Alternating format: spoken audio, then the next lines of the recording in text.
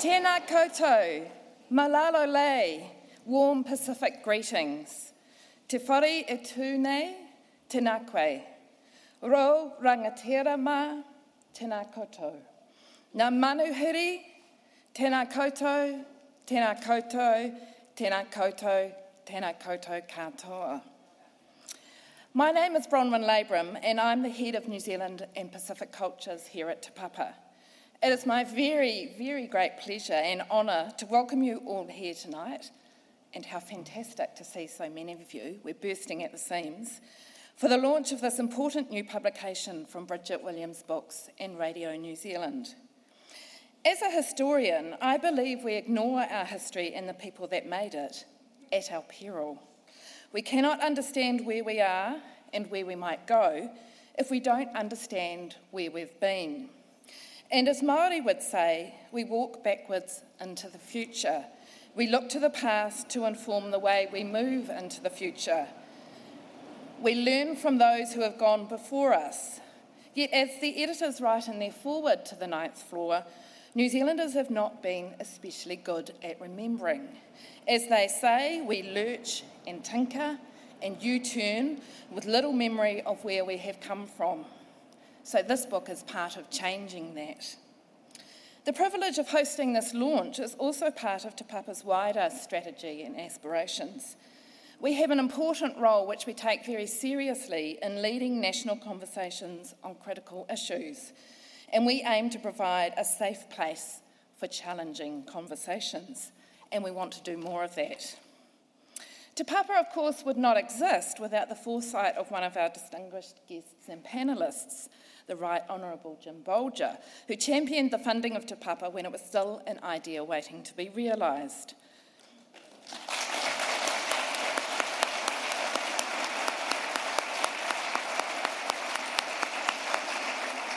I would also like to extend a very warm welcome to our other panellists, the Right Honourable Geoffrey Palmer, who we really have to thank for our nuclear-free status.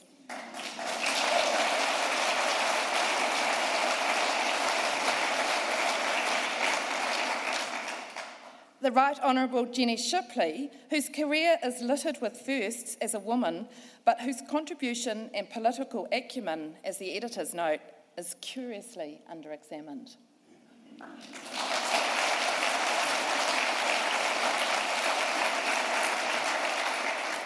And of course, I'm especially thrilled to welcome, can I call her Auntie Helen, to our midst. Having this last weekend spent a year with her at the cinema, it's so wonderful for us to have her here for the night.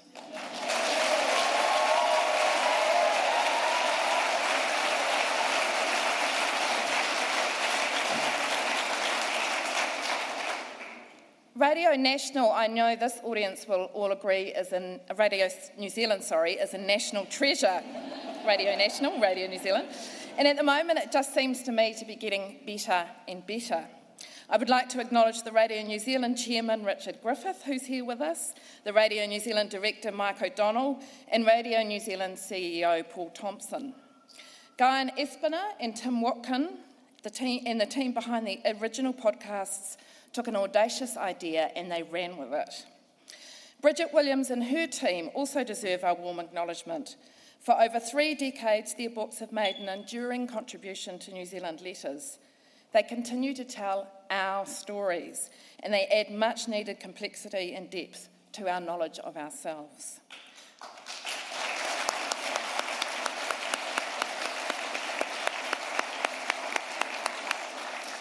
So welcome to you all. I think we're in for a treat this evening.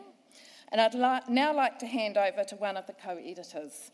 Tim Watkin has worked in journalism for over 2 decades, including at the New Zealand Herald, as deputy editor for The Listener, and more recently as a producer for TVNZ's Q&A and TV3's The Vote in the Nation.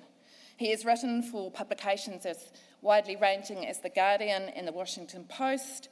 He blogs, as I'm sure many of this audience know, at pundit.co.nz, and he's currently executive producer for podcasts and series at RNZ. Tim.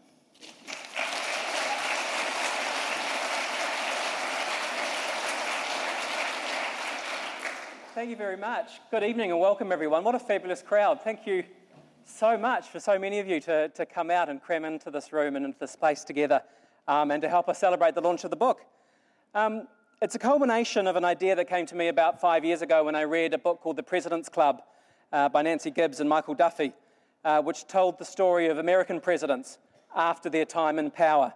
And I wondered if it was possible to do a similar thing, to talk to New Zealand Prime Ministers here in New Zealand. I was busy making television at the time and didn't have much chance to do that, but when I applied for this job at RNZ, I raised it in my job interview.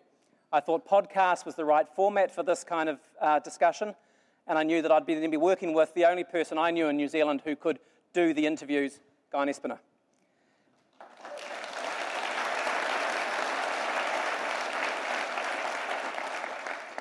We then, though, needed the consent of the Prime Ministers. So before we go any further, I'd like to again thank them for their time and their patience with us and their involvement in this project.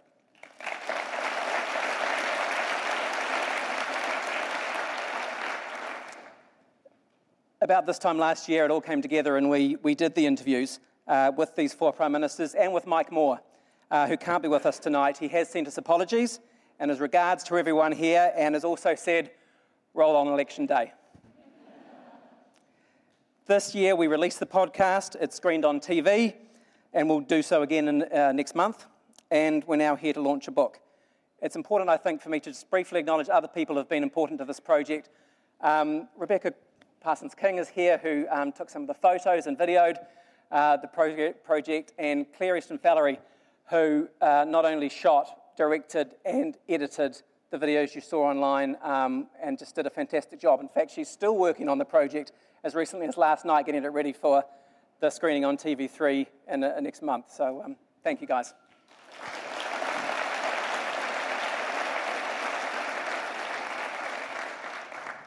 To explain how this evening will work, we're going to sit here and have a conversation. Basically, they've agreed to talk for the next half hour or so, then we'll have a drink and sign some books. We're not taking questions from the floor. This is just a conversation to be part of. It's not a candidates debate. These people are happily beyond that.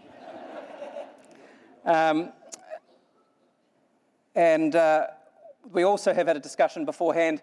While if any conversations around this year's campaign come up, you are most welcome to make comment, but I've promised to not get into modern politics. Again, this is not their job anymore to comment on campaigns.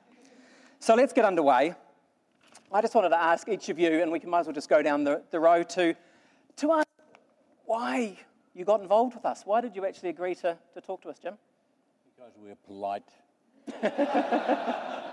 And the very nice people asked us to speak with them for 5 minutes. It was 4 hours, actually. It was 4 hours on the day John Key resigned, as a matter of interest. We'd done one half of the interview and paused for lunch. And John Key announced his resignation in the middle of lunch, or came over the radio. I thought it was a fascinating project and idea. Like Tim's mentioned, I am passionate we should teach our history. I've bored so many audiences by saying we should teach our colonial history, because we don't. The Education Department has a sort of conscious effort. We won't teach our colonial history. In fact, the previous head of the Ministry of Education, Peter Hughes, almost said that in that many words. And I think this is a huge mistake. You cannot know who you are as a society unless you know your history. And the reason I beat convention, went past the advice of all the finance ministers and Treasury and everybody else and built the Papa, was again for that reason, to tell the world who we are, and actually to tell ourselves who we are, so we have a better understanding of society.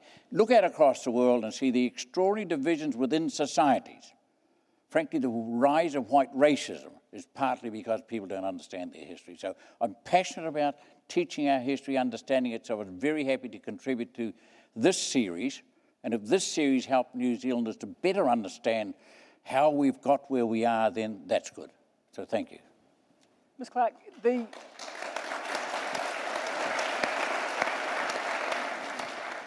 you were the most recent of them, so was it potentially harder for you to have this conversation? In the end, I decided I should be in, Partly because if you don't say a few things yourself, others make them up about you. So, We might brush you out of history. and having said that, I think really Guyon and Tim did a tremendous job. I think they did a lot of research on what they wanted to get from us, and there wasn't ever a feeling really being put on the defensive as to why the hell did you do that. It was more really sort of looking at the processes and the sort of reasoning and thought that went into decisions. So all in all, I thought the series came out really well. I did too. So Geoffrey. Well, I agreed to do it because I've always believed in open government. And I want to endorse what Jim Bolger said about history. Not only do we not know our own history, and that is really a problem, we don't actually know how we're governed very well either.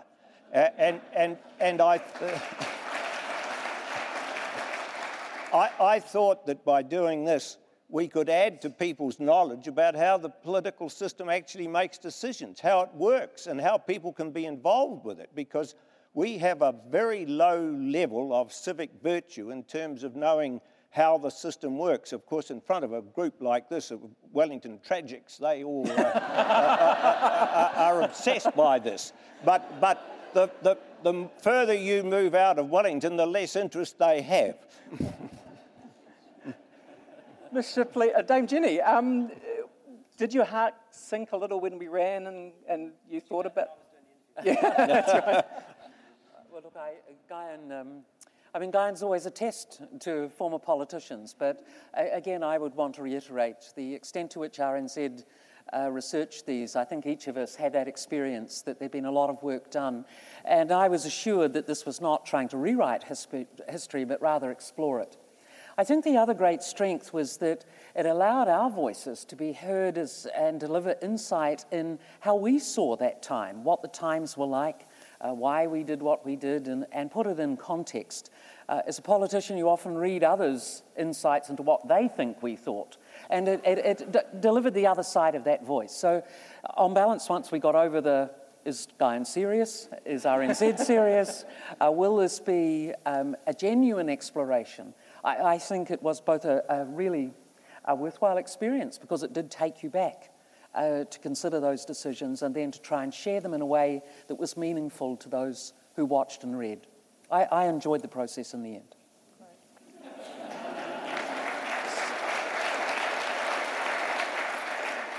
Guyon, what were you expecting when you went into these conversations? Because you, as Mr. Bolger says, you sat down with these people eye to eye and talk to talk for 4 hours. Yeah, and I think both, probably all of you, maybe with the exception of Geoffrey Palmer, were a bit reticent about doing the interviews. You listen to Morning Report, and I tend to interrupt people a lot. Actually, Jim Bolger did give me quite a bit of advice the morning we visited him in Watkin about how to do an interview. And I think Before the interview, of course. I think I left a better interviewer than I arrived, so thank you for that. But the style was, because it's different, right? You know, if you're trying to get something out of someone in 5 minutes or 7 minutes or whatever. Before the pips in the news. Yeah, it's hard.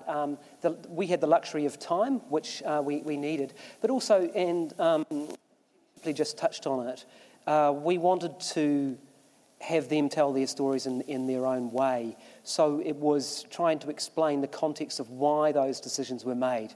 And it's quite relatively rare that someone takes just an open angle like that. We didn't have an angle on it. We didn't try to prove that Labour or National has caused this problem or that problem. So just took an open attitude to it, I think, which was quite simple and works quite well in a book form, because you can just pick it up as a question and answer sort of format. So. Dame Jenny, you said there about being able to reflect on what the times were like.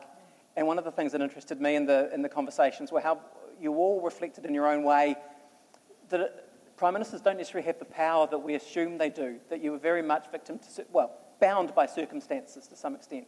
Do you want to pick up on that, any of you? I think the system is entirely misrepresents itself, because a cabinet is a collective, and you have to have collective decisions. But the way the public thinks it that there's only a Prime Minister and none of the other ministers seem to matter. That's even less now than it used to be, or more. And I think that's most unfortunate because a government is a team effort. Mm. But in time, look, you, to some extent, you have to play the hand you're dealt. Yes. Every Prime Minister lives in a different era, whether it's global circumstances or domestic circumstances.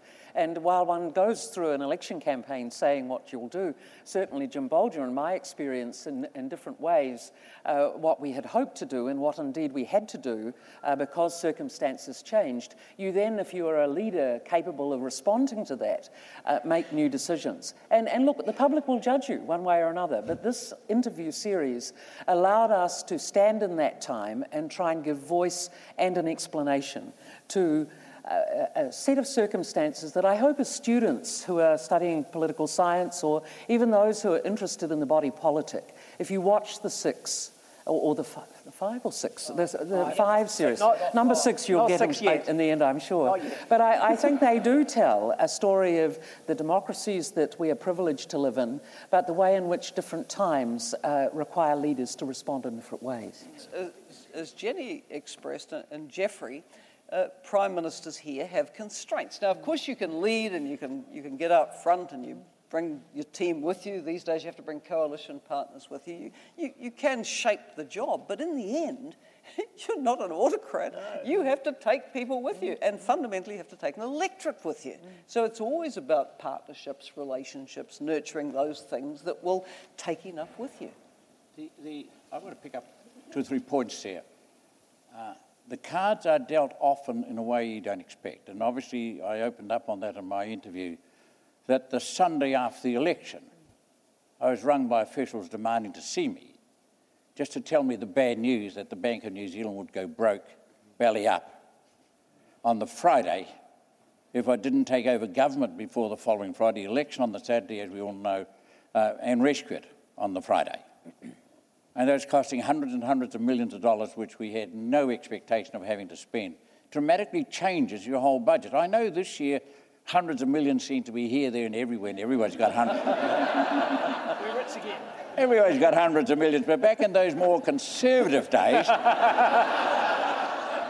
There's a surplus days now. We didn't seem to have those hundreds of millions. So that was the hand that was dealt, and Jenny Shipley was in cabinet, or came into cabinet then, and that we had to deal with. And you can't walk away from. The whole essence of leadership is to have the courage to lead and confront the bad news as well as be joyful about the good news. And in the chair of Prime Minister, you'll get both mixtures. So I think the thought that you elect a dictatorship is a nonsense. What you elect, you hope, is a person with the capacity to lead the right decisions in the circumstances they're confronted with, because that's what you have to deal with. You can't have some Pollyanna view that the world is all perfect and everybody's nice. You have to actually deal with what's in front of you, and what you're really looking for is a person with the values, and that's hugely important in my view, the values that underpin their beliefs and the intellectual capacity then to lead. So Geoffrey, you talked about, just picking up on that, you talked about the feeling that the job was actually a nuisance. Yeah. It was.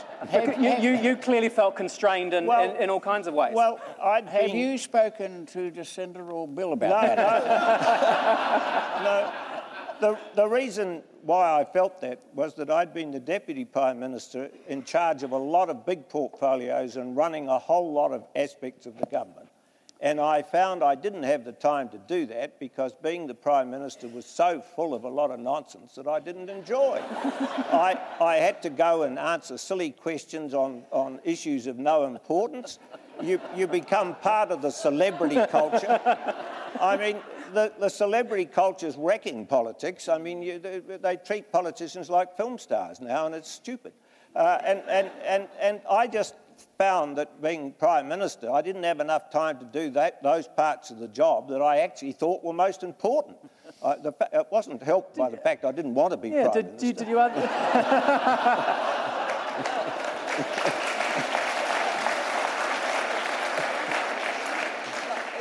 you It is a fundamentally different job from being a minister. Yeah. Minister, you're right into the portfolio and across all the details of it.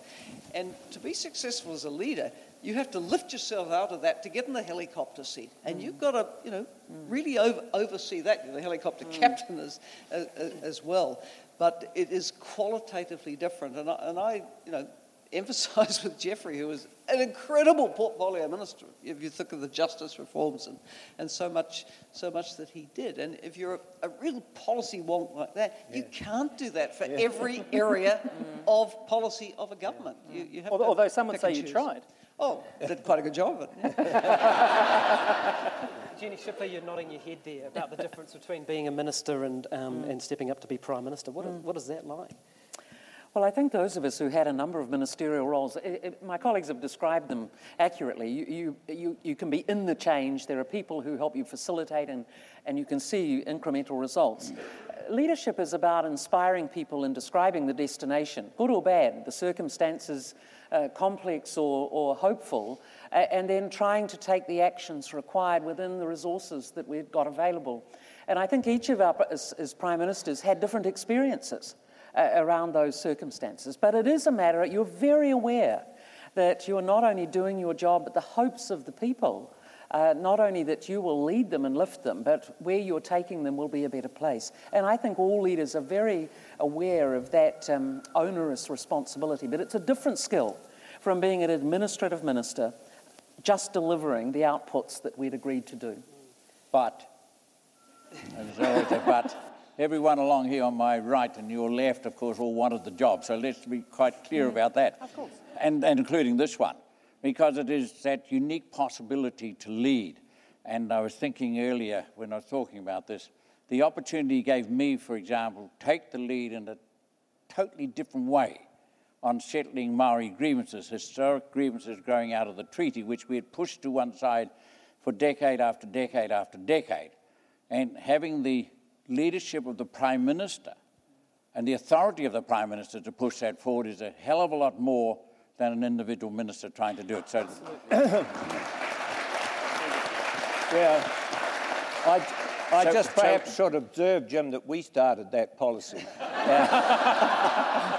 We dated the jurisdiction of the Waitangi Tribunal back to 1840. I started the same this first set of talks with the Waikato on the settlement. I mean, that just is a fact. But here's a point. I mean, there is a lot more continuity often than people will give credit for in an election campaign. And things like that have a very long gestation period. You enable the legislation, but actually the negotiation, the deals started to come through in Jim and Jenny's time. There's been a bit of debate about infrastructure in this campaign. It's the same. To design, plan, get the funding together, the construction teams. These are years-long projects. So usually a lot of governments have had a hand in it. Can I dare a successful product always has many authors. And I'm just noticing it here now. Too many cooks spoil the broth. I'm just noticing it here now, except I have that sort of lonely feeling at the back of my mind when I went out and settled the Sea Lords deal and the fisheries deal, the ocean fisheries deal, and then on to Tainui and Tahu and that. I was often alone. There weren't many saying, Jim, keep going. No, I didn't hear that from the other side of the house. No.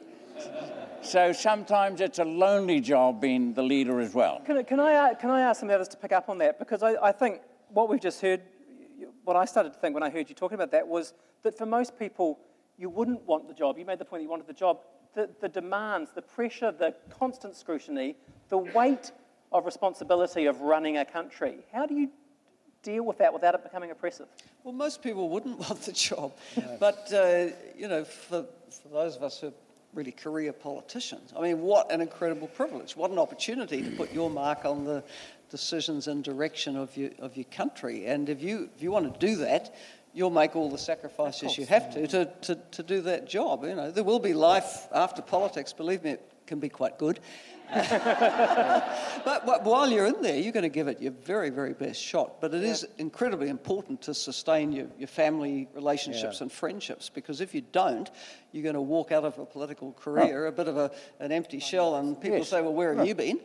So, you have to have some balance in your life as well, as I think all of us achieved. I don't think people understand how committed leaders are to public service. So you're right, of course there's pressure, and it's personal, and families really take a lot of flack, and it does take a toll.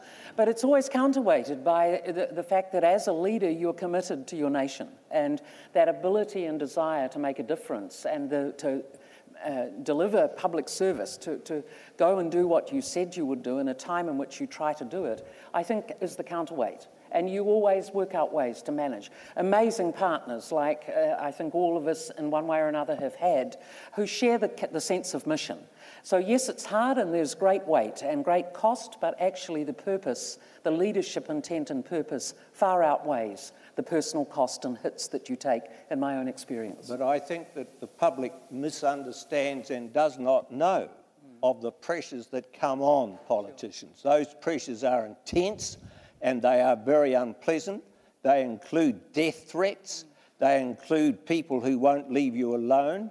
They include an enormous amount. You have to have a constitution like an ox to be a Minister of the Crown, because the hours that you have to work, the papers that you have to go through, the things you have to do, the functions you have to go to, the travel you have to do, it is extraordinarily enervating. And it really is not something that normal people ever experience. It's true. I wonder if we can throw this forward and get some reflections on the current campaign. I'm not going to ask to get involved in policies or partisan politics well, we at all. should advise them of Geoffrey's views. They should withdraw. No, I think to answer Please, that, the country will go home. We are now in the throes of an election campaign in which the whole democracy is energised. What I want to say about that is, in a modern democracy, you have to have democracy all the time, not just at election time. You have to have responsiveness, and you have to have public involvement in the decisions all the time, not just the time of elections. And what happens in New Zealand is we tend to go to sleep between the elections, and there isn't enough public involvement in the decision-making system. We need in this country much more deliberative democracy if we're not to go the way they've gone in the United States or Britain, where their politics is broken. Well, have you got reflections on that? Yeah. Do you think people are more engaged in this campaign? Do you feel that? Or? Oh, look, there's an energy in the campaign, but I also agree that there's an absence of public debate about the sort of New Zealand we'd like to be. And it is sort of, I was going to use the word prostituted, which is probably quite the wrong word, to be honest. Look, I think all of us have had experiences where you're trying to build. You're trying to build elements. Jim's leadership, Geoffrey's leadership, and then subsequently Helen and mine, and now the current government, on an inclusive society where we couldn't deal with that until we dealt with some of the grievance issues. And where you get a nation that a huge policy has multiple steps, then there's substance and credibility and progress. But a lot of other debates around New Zealand, the sort of work of tomorrow, I mean, who's discussing what AI will do? One or two of the leaders here are doing it, but the big stories of how New Zealand keeps its agile, fleet-footed, small nation in a successful world, I don't know where those debates are. And the body politic and the citizens, we do need to find ways, if we're going to remain a vibrant democracy, to have that. So I regret and lament that it's a 6-week, 8-week, noisy, lot of form, but not a lot of substance. Right. I would really love to see us think about what citizens' participation and a lively modern democracy in an IT world. I mean, we must be able to do better. Well, as a frustrated producer over years, it can often be hard to get politicians to engage between elections these days because of the risk-averse nature of politics. Is it? How do we combat that? I think journalists are part of the fault. Yeah, No, you've made the election campaign now presidential campaign. Right? Yeah. The only two people you want to talk to are the two major party leaders. Yeah. And you haven't the faintest idea, as a general citizen, as to what the rest of the senior members of even the two major parties are doing. Yep. Do they ever get a column inch or word in here or there? So I think that is an error, because as we've all said in different ways, the leadership of the country, whoever wins an election, relies on the team with them. I mean, it's not a dictatorship. And therefore, I would encourage those who broadcast the news to actually go wider. You've got 2 weeks to do it now. But seriously, what else do we hear? We hear two leaders, essentially, and I think we've got to do more. I think New Zealanders are interested in their country. I think they're passionately interested in their country. I think we are somewhat more realistic than others, and we know we can't dictate to the world. We don't have the financial resources to tell the world what to do. We certainly don't have the guns and bombs and so forth to tell the world what to do. And the only way we can lead is what we've done in the past, is intellectually and by policies that reflect that intellectual thought. So we can lead in social policy, we can lead in environmental policy, we can lead in a whole range of policies if we put our effort into it. Now, the big challenge to lead on in tomorrow is how do we manage a world where most of the work is done by artificial intelligence? That's the big challenge for the leaders we have today, to start talking about the society that will be totally different when most of the jobs that we know about today are gone. 90% of Geoffrey's work, legal work, will be able to be done by artificial intelligence. Not of mine. That is an entirely new world which we're barely chatting about. And it's going to be the most dramatic change in all history, probably, but certainly all the last few hundred years. Ms. Clark, are we focusing on the right things? Well, I was going to come back to the way that the campaigns are covered, because when I first ran for Parliament in 1975 in the Piako electorate, the only way you could get heard was to get someone in the Matamata Gazette or the Morrinsville Chronicle or whatever to run a little story from you. I mean, an interview on Radio New Zealand was completely out of the question. Correct. And Geoffrey, I think you might remember, it might have been David Longy, the one TVNZ appearance we got was someone at TVNZ Entertainment, I think, had the bright idea of setting up a boxing ring. And they asked for 4 Labour candidates and 4 National. And I was knocked out of the ring in the first round for using a French word which was laissez-faire. Shocking. Absolutely shocking. I thought it was in the English dictionary. It was Morrinsville. Well, my campaign ad in the classifieds in the Morrinsville paper actually said, "Don't let Morrinsville become Moronsville, vote Clark." This was actually placed. Anyway, it was all very entertaining. But now you've got social media. You can go directly, and you don't have to worry so much about whether Guyon wants to interview you or whether it's on the front page of the Herald, because you can take your message. But you're worried directly. then when it's fake news. Well, yeah, but the papers used to publish a bit of that as well.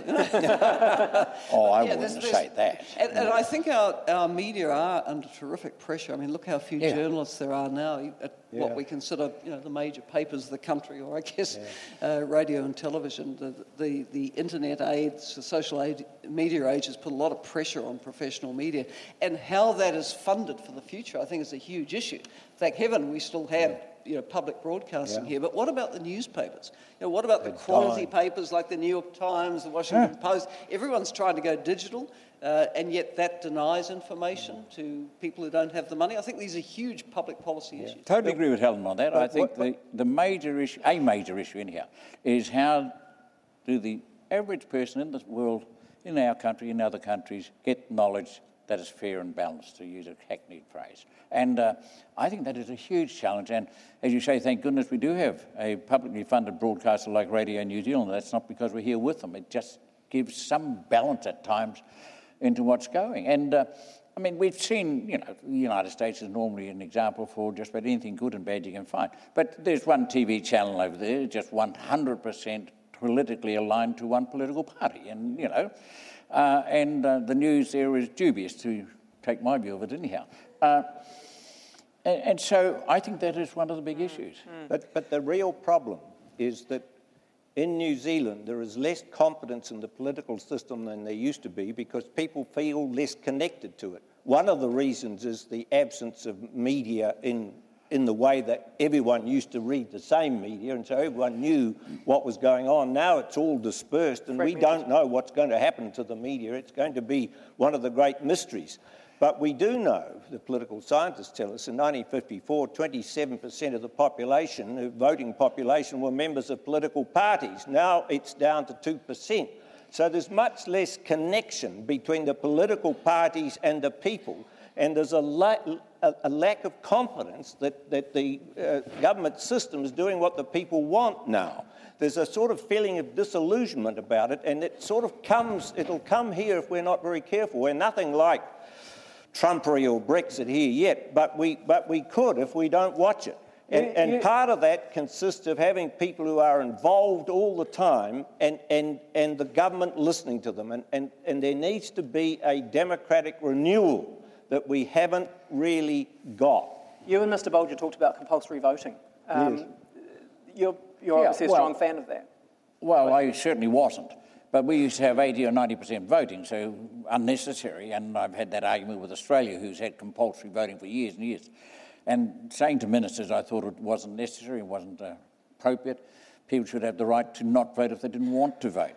But given the declining percentage that are voting now, I think we should seriously look at whether compulsory voting is one of the options we should look at. It's the price of citizenship, if I put it this way, is that in fact you are required to express a view in the ballot box once every 3 years. Not a very onerous duty on you.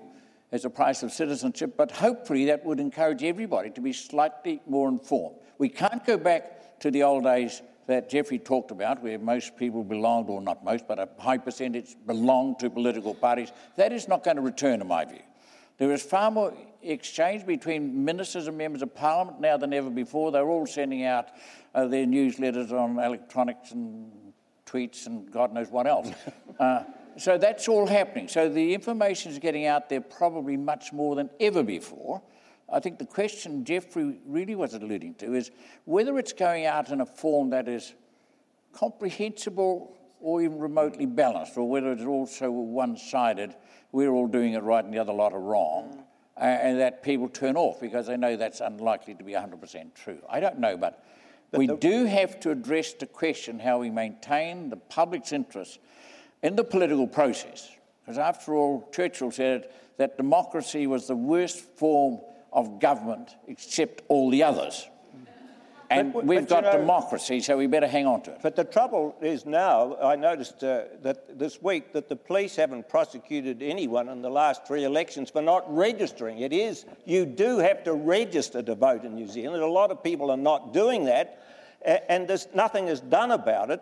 So not only you have to add all the people who don't vote to the people who don't register. That is a democratic deficit of serious proportions. And if that goes on, what you do is you erode the democratic system by degrees and you lose your liberty by degrees, and that is not a good thing. Democracy has to be nourished. It's a very fragile flower, and you have to feed it and make sure that people are involved in it. Mightn't be the best policy to announce during the election campaign, of course.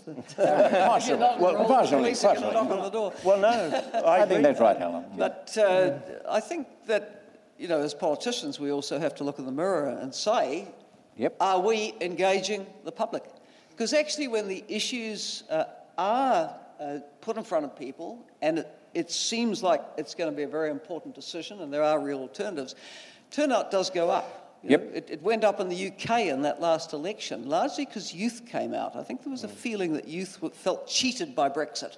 That older people they were and they are. For them. They were and they are, in my opinion. They're going to be cheated a long time. So they really came out, and it made for a very lively campaign and quite an unusual result, actually. So I'd say the politicians, don't just harp about low turnout. What are you doing about it? Are you out there? Are you in the face of your community? Are you engaging? Are you exciting? Are you inspiring? And if not, well, we'll get the democracy we deserve, which is a pretty lacklustre one. Oh, well, I think people will be interested tonight to hear you all agreeing on so much. Obviously, you've spent parts of your career arguing with each other, but one of the things you agreed on a lot in the series was how important our race relations are, our welcoming of refugees and our place in the world. I wonder if you want to reflect on that a little bit. That was something that you all felt when we asked you about the challenges for the future and the most important things facing New Zealand. You all went to that race relations, refugees, our place in the world place. I'd be interested in picking up on that. Well, I'm passionate about that. My worry is, and I've spoken often, the stark reality is the white race in the world is dying out. No white society has a birth rate that is at replacement level. So therefore, the movement of people is an essential component of the world community. It will go faster, not slower. Yet we have yet to persuade what I describe those of nervous disposition that this new world, this multi-ethnic, multicultural, multi-religious world will be better than the old one. So more and more people are trying to build fences, mentally first, then physically if we talk of the US and others, and legislatively as well, to try and keep out those who don't look like us. And that is, I think, one of the great challenges. I was very pleased that the Prime Ministers in the interviews all saw that as a hugely important component of their responsibilities during their term as leader of the country. But we have to continue to push that. And so do I say to this audience, so do all of you. So do all of you. When I was going, I think I said this, but let me just repeat it. When I was close to settling, the Ngātahu settlement in the South Island, just before the 96 election, I got a letter signed by all sorts of worthies within the party and without to assure me, do not sign it. That'll cost us terribly with votes. Everybody won't accept it. It's all terrible. And, of course, we did sign it. The gods were kind. It was a beautiful day and everybody went away happy. But what we seem to be fearful of is if we share our success with others, that somehow that diminishes us. And, in fact, if we're sharing our success by welcoming in, and we all agree there should be more refugees taken as well, if we welcome in others in desperate strait, we benefit us as well as them. This is not a one-way society. This is not a one-way bet.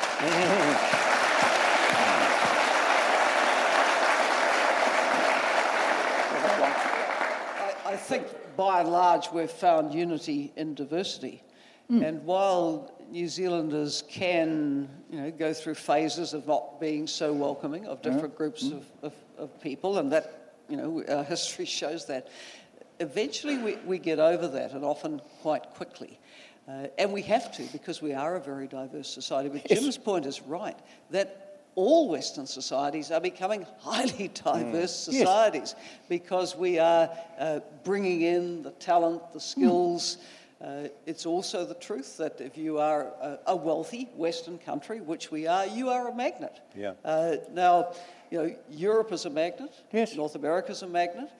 But it needs the labour as well. And I think where Jim and I, because we've discussed this, would be totally on the same page, is there's really an incredible level of dishonesty about migration policies because advanced societies need the labour they're not generating themselves. We do. And you have to be open to that flow of people. I'll perhaps finish the comment with one anecdote. I went to a meeting of European and African leaders on the migration crisis a couple of years ago. And so the Europeans said their thing. And eventually one very significant spokesperson from the African continent said very quietly, we Africans find this discussion very interesting because over the centuries, we watched people from Europe move out from their continent.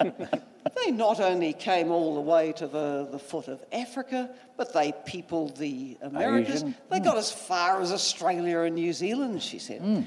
She said, did we Africans ever say, what is this European migration crisis? And the room went very quiet because she had a point. I mean, migration is part of the human story. Yeah. How on earth did any of us get here, starting from the first walker? That's right. We came because our people were looking for something new, something better for opportunity, going back to the 13th century.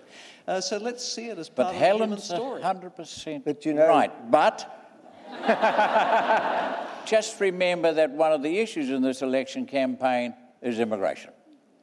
Yeah, but you've got to remember that this is one of the most diverse societies on this planet now. It wasn't when I grew up. I grew up in the South Island. There were 4 Maori families in Nelson, as far as I knew.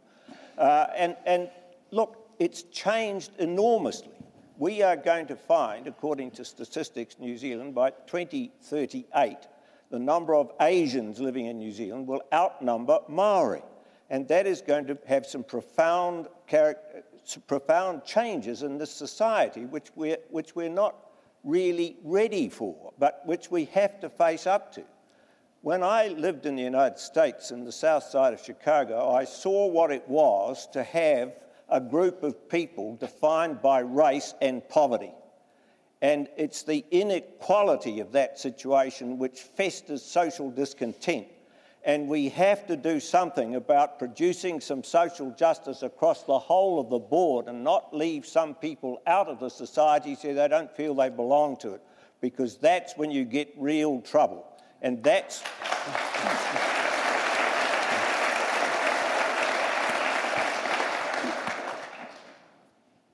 I think in front of this audience tonight, though, if we think about who we are as New Zealanders, we've been on a journey. Geoffrey ran the argument about the legal case for the treaty and so on, and we learnt a great deal. Jim, as he's described, confronted the grievances and asked the question whether New Zealanders were ready to try and attempt to put things right, and then Helen and I, in our own ways, have contributed to that. And I think that the thing I think is incredibly important is that all of us in this room spent the first couple of 100 years post-colonisation arguing that we should aspire to be the same. And today I think we have a society that is safe for difference and yet has a common purpose.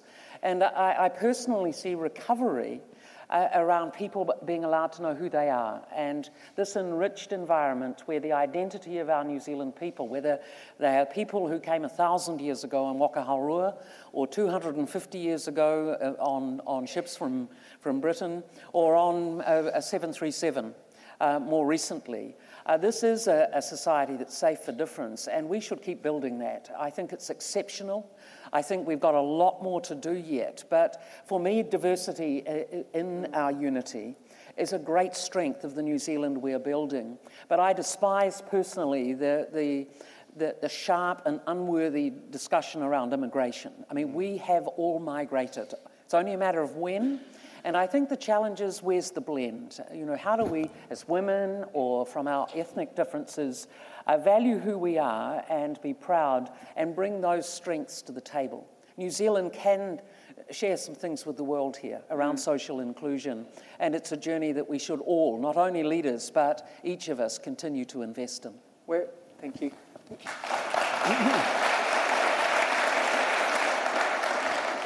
We're almost out of time, but I want to ask 2 quick questions and get quick responses from you before we go. One You think is... politicians are going to give quick responses? I live in hope, Jim. I live in hope. The first one is, this idea for the book came from this book I read called The President's Club, which was about ex-presidents and how they worked with current politicians and so forth. You guys don't get together. You don't. This is a rare occasion. This is a special event to have you all here in one place.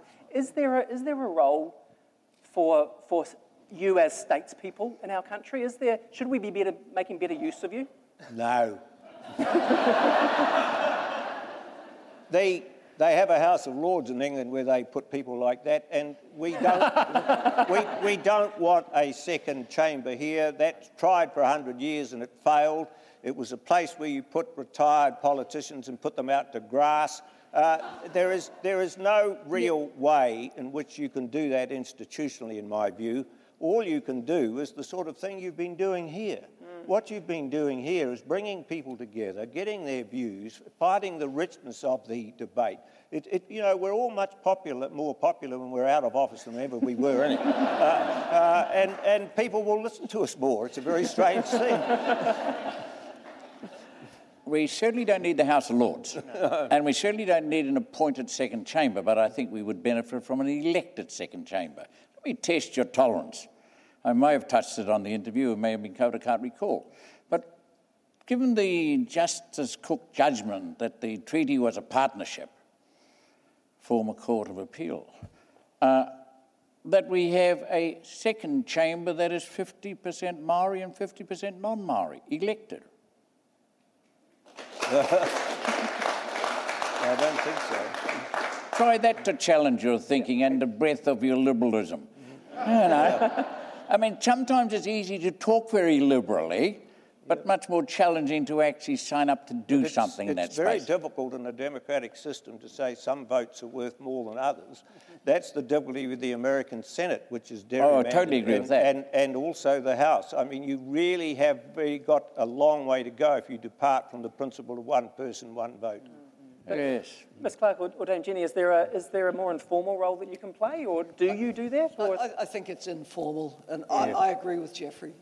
You exit the stage and let the next generation pick up the baton. I think that's important, but from time to time, I tend to project pick up like the phone this every now and will, I'll put the odd tweet out to correct things.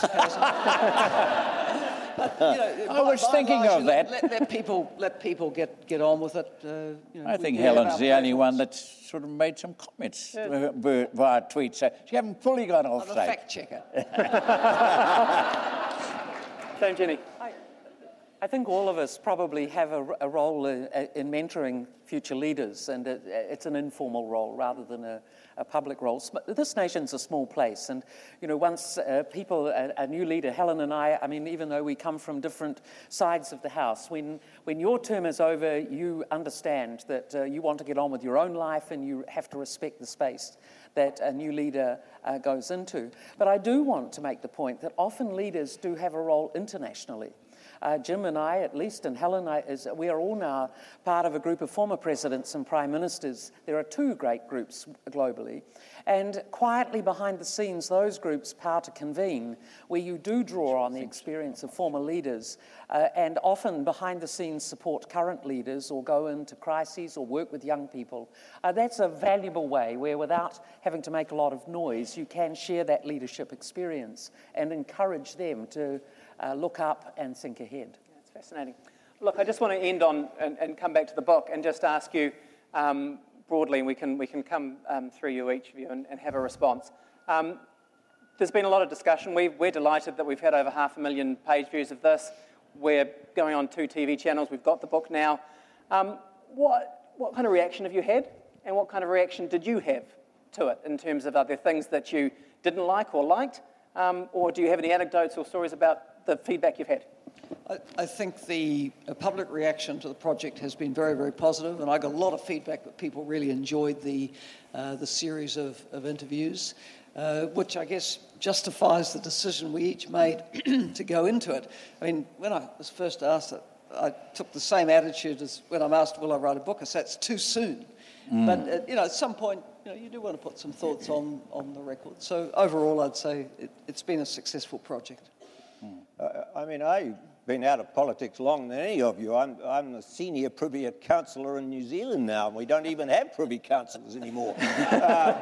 But the problem is this, that I found that this book produced an enormous amount of reaction. I was walking down the street and people would stop me and talk about it. I haven't had that experience for years. It was quite remarkable.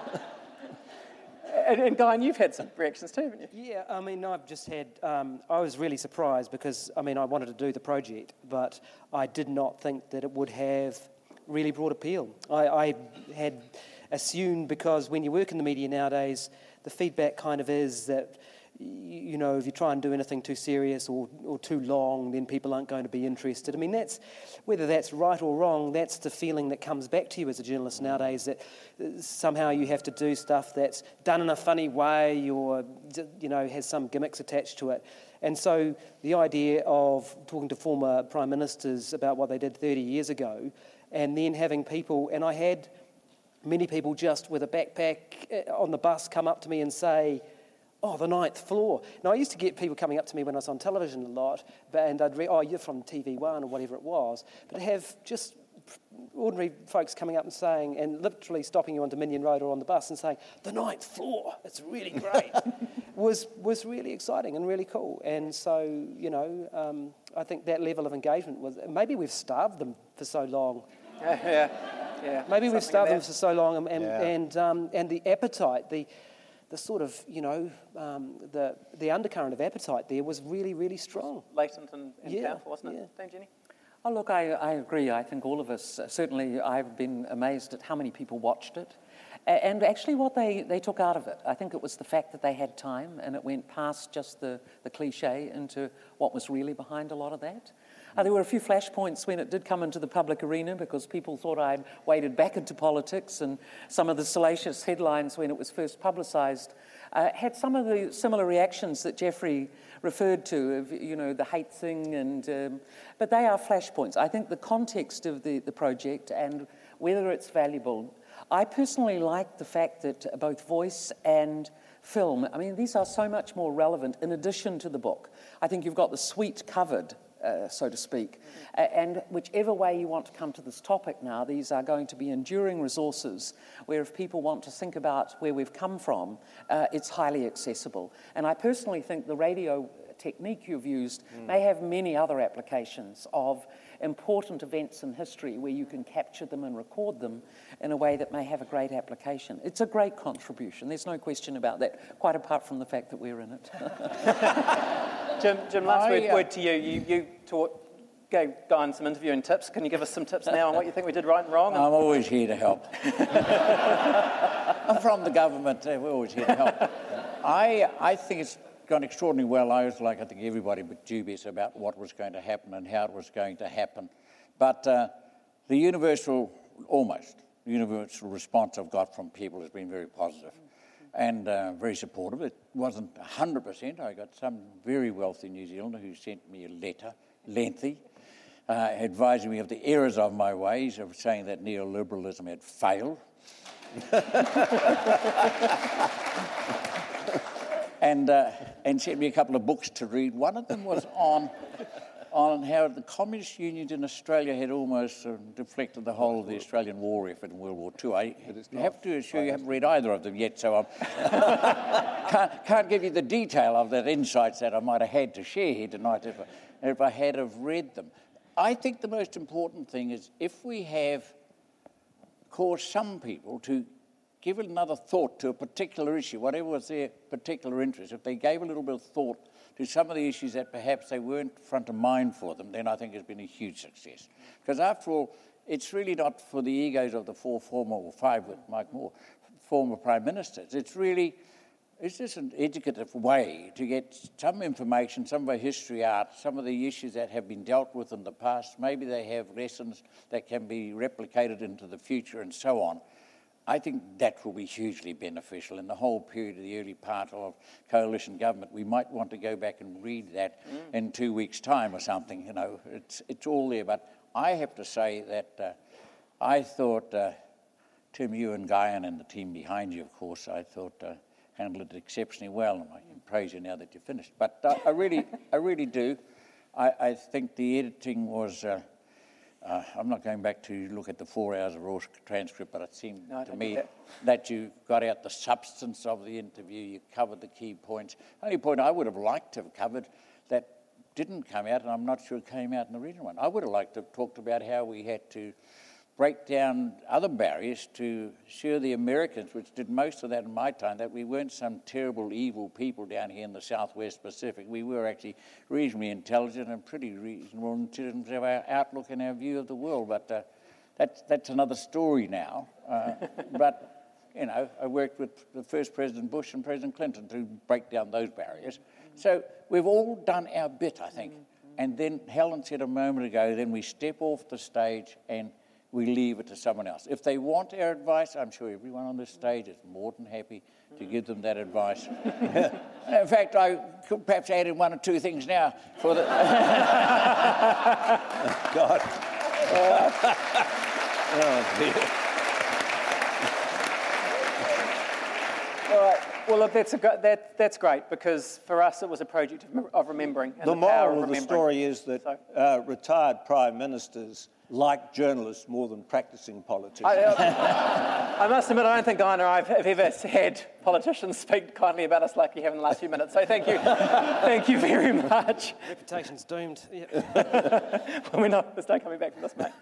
All right, hey, look, thank you very much again for coming out this evening, for sharing that wisdom and insight. We really appreciate it. I'm going to hand over to Bridget Williams now from Bridget Williams Books. Thank you, Bridget. Thank you, Tim. And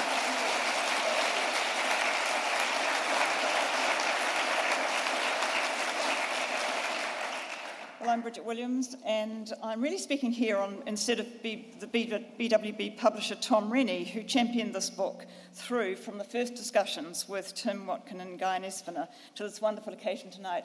And Tom, of course, will be here, but he's committed to another rather more wonderful family occasion tonight. So thank you all so much for coming to share this evening's conversation and celebration, so many of you, and some couldn't get in. I would particularly like to thank the Prime Ministers for the time, energy and commitment to this project. And we have some small gifts for you that we'll give you shortly, and I do hope you enjoy the reading. They are, of course, books. We would like to acknowledge Mike Moore too for his support for the book, and I know he wanted to be here this evening. A very warm thank you to Tim and Guyon and Glenn and everyone at Radio New Zealand for the opportunity to work with you on this project, hopefully the first of some more to come. And I'd like to make special mention of Anna Hodge, our freelance editor, who did a superb job of wrangling the transcripts into a fine text. Words in radio don't always automatically make a book, and this has become, I think, a very fine book. And the close-knit team at BWB have, as ever, supported all that goes into the making and publishing of a good book. All that we do at BWB would not be possible without the support of the BWB Publishing Trust, and our heartfelt thanks goes to the people and groups that support the Trust and, in turn, BWB. So finally, I would like to acknowledge Te Papa, our hosts tonight, Bronwyn, Dave, and everyone here who has made this event possible. The Te Papa store is here to sell the book at the back somewhere, and Guyon and Tim are ready to sign copies. There is some light refreshments to be circulated. I think it's going to be rather like the loaves and the fishes, but there is some food, and there's a cash bar over there. So do stay and enjoy the conversations to come. Thank you.